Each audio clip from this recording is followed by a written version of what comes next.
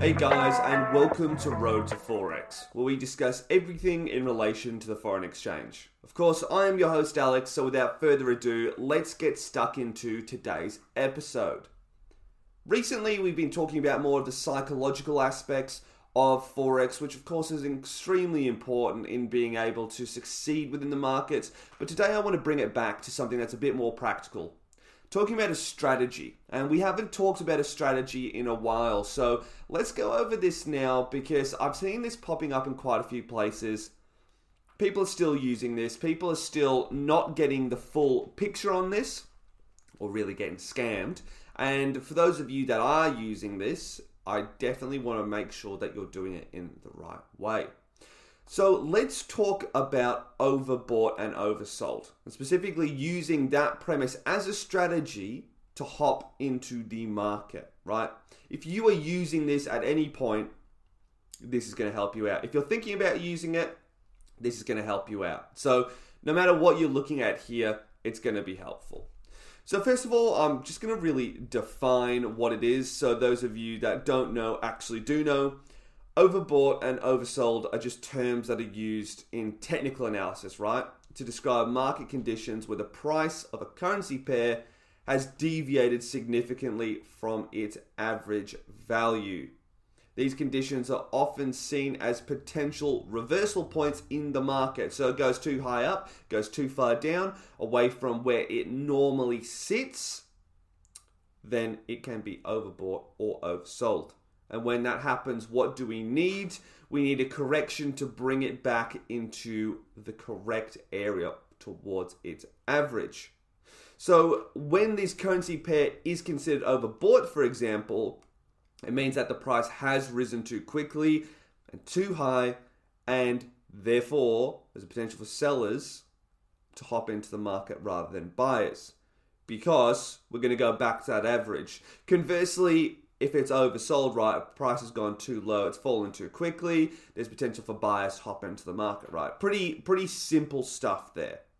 So a really popular technical indicator used to identify overbought and oversold conditions is the RSI, otherwise known as the Relative Strength Index.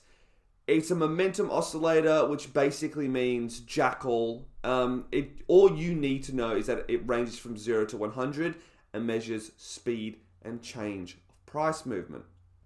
A reading above 70 is typically considered overbought, while a reading below 30 is considered oversold. So let's just go over that. We've just gone over what overbought and oversold is and the primary indicator that is used to determine this. Now, I don't want to hop on my high horse here because we don't BS. We don't BS here at Road to Forex. When I first started out and I joined a massive group, like a massive trading group, they've got thousands and thousands of people, tens of thousands of people, if not more, like 100,000, right? This was one of their free, and I say that in inverted commas, free trading strategies, which was overbought and oversold. That's technically what this is here. Using the RSI, and all they did was chuck in the EMA in there as well and said, okay, as long as when it's overbought, we're above this line, and when it's oversold, we're above this line here, then we can hop in and we can do this. Just chucked it along with the RSI, and then, hey, presto, there you go.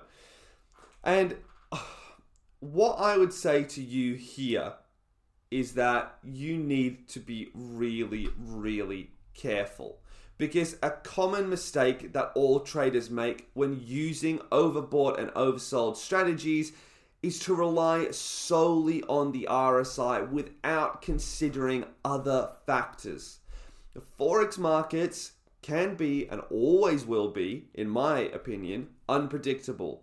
And it is the height of essential to use multiple technical indicators and, really, if you want fundamental analysis, to validate signals to make informed trading decisions, right? Informed trading decisions, which means that you have actually assessed the market on multiple different factors and then gone, okay, this is right. Rather than gone, here's an RSI or here's an EMA and I'm just going to hop in and just check it out because the RSI is saying it's overbought or it's oversold.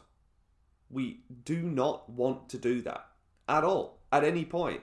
That would just be so ridiculously stupid. So ridiculously stupid. Another factor that everyone forgets to factor in is that look at the time frame that you're using. A lot of you guys want to use lower time frames. I know, because most of the new guys that come in here definitely want to use the lower time frame. So 15 minutes, 5 minutes, 10 minutes, whatever it is, you're on it because you want to make money really quickly. RSI does not work well on those time frames at all.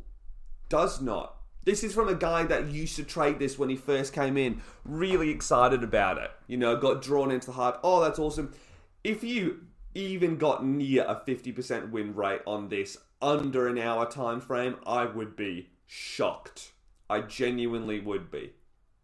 Genuinely. You really need this for the 1 hour, even the 4 hour, daily or weekly. They're so much better. So do not hop on 15 minutes and under, 30 minutes or even an hour under. Just do not do that. The longer the time frame, the more significant the potential reversal may be. That is what we are looking for here. So can you use it? Am I just bagging it, smashing it into the ground and saying, oh, it's crap? Absolutely not. When I first started off with my specific strategy, look for counter trend trades. The RSI, even though I think it is an extremely basic indicator, was one of a few indicators that I used to see when it was overbought, as well as some other things in there, to determine if it was going to fall. So in essence, I use an overbought, oversold strategy to determine when a market reversal was going to happen and hop on a counter trend trade. Now I called it a counter trend trade strategy, but it is using elements of overbought and oversold, so it made sense to use the RSI and have it in there. The fact of the matter is I had three other indicators that I had on there, as well as me being a price action trader, so I can actually read chart patterns to determine whether or not it was actually going to reverse. And it worked really well. That's the one that I have today. That's the one with the guys who are obviously joined from this podcast are using right now. And it was based off that. Do I use it anymore? No, I still do think it's an incredibly basic indicator. Incredibly basic. But that does not mean it does not have its place within Forex strategies. So you've got to keep it in there. This is something that can work out really well for you. And if you're not looking at least using this or overbought or oversold for exit signals, then I would say, look at it. Absolutely do. Hop in, because I wouldn't use this so much for entries anymore because I myself don't do it. So how can I go out here and say, hey, you guys use this for an entry? But if you suddenly see, oh, the RSI is saying it's way oversold, it's way overbought, and maybe one other thing, remember that, I don't know, it hits I'll give this away, a pivot line, right? Use that. That's a golden nugget right there. If you don't know what I mean, go back and listen to some of my episodes.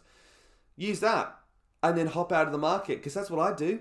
That's what I do. Look at the USD JPY from the other day. I looked at that. I saw how oversold it was. And I just went, wow, I am hopping out of this because I can see a strong reversal. Came right back up. Wouldn't have hit my stop loss. Came a few pips away, but it was so close. All you've got to do is just understand this. It's really good for your exit signals. I do think that. It can be very helpful. You can use it for entry. But by itself, this is nothing. It is not a strategy. And you're foolish to think that it is. Overbought and oversold strategies, and I'm using that with inverted commas there, they're not a thing. There's something to get new guys into the market. But for those of you that have already progressed past it and said, oh yeah, I know that was a beginner trap, I fell into that, or oh, I just avoided it, you're smarter than me, well done. Look at it, see if it can help you. There's no harm in doing that. If you go and just quickly backtest it, look at the last 10 or 20 pairs that you just went through, do a year, right? And then have a look at it and just say, okay, yeah, that actually does work. Again, if you're a scalper, you're under that 15 minutes, don't be doing this. It's not worth your time. Just stay well away from it. Anyway, guys, that is going to be it from me. Bit of a quicker one there. Hopefully it can help quite a lot of you out. Not as packed full of critical information, but we do need these episodes every so often just to make sure that the less interesting stuff still does get covered, because it will help you out later down the line. Because if you are looking for an exit indicator, or your mate says, oh, I'm using this, you're actually going to be more informed. The more informed you are within the Forex world, the better your strategy is going to be, the better your success, the better your win rate, the better everything for all of us. So not as exciting, but hey, the content is still good, can still help you out. So make sure you do listen to what I've said here, take a mental note of it, and go through it. Anyway, as I said, that's it from me, guys. Have a great day, and I'll speak to you later.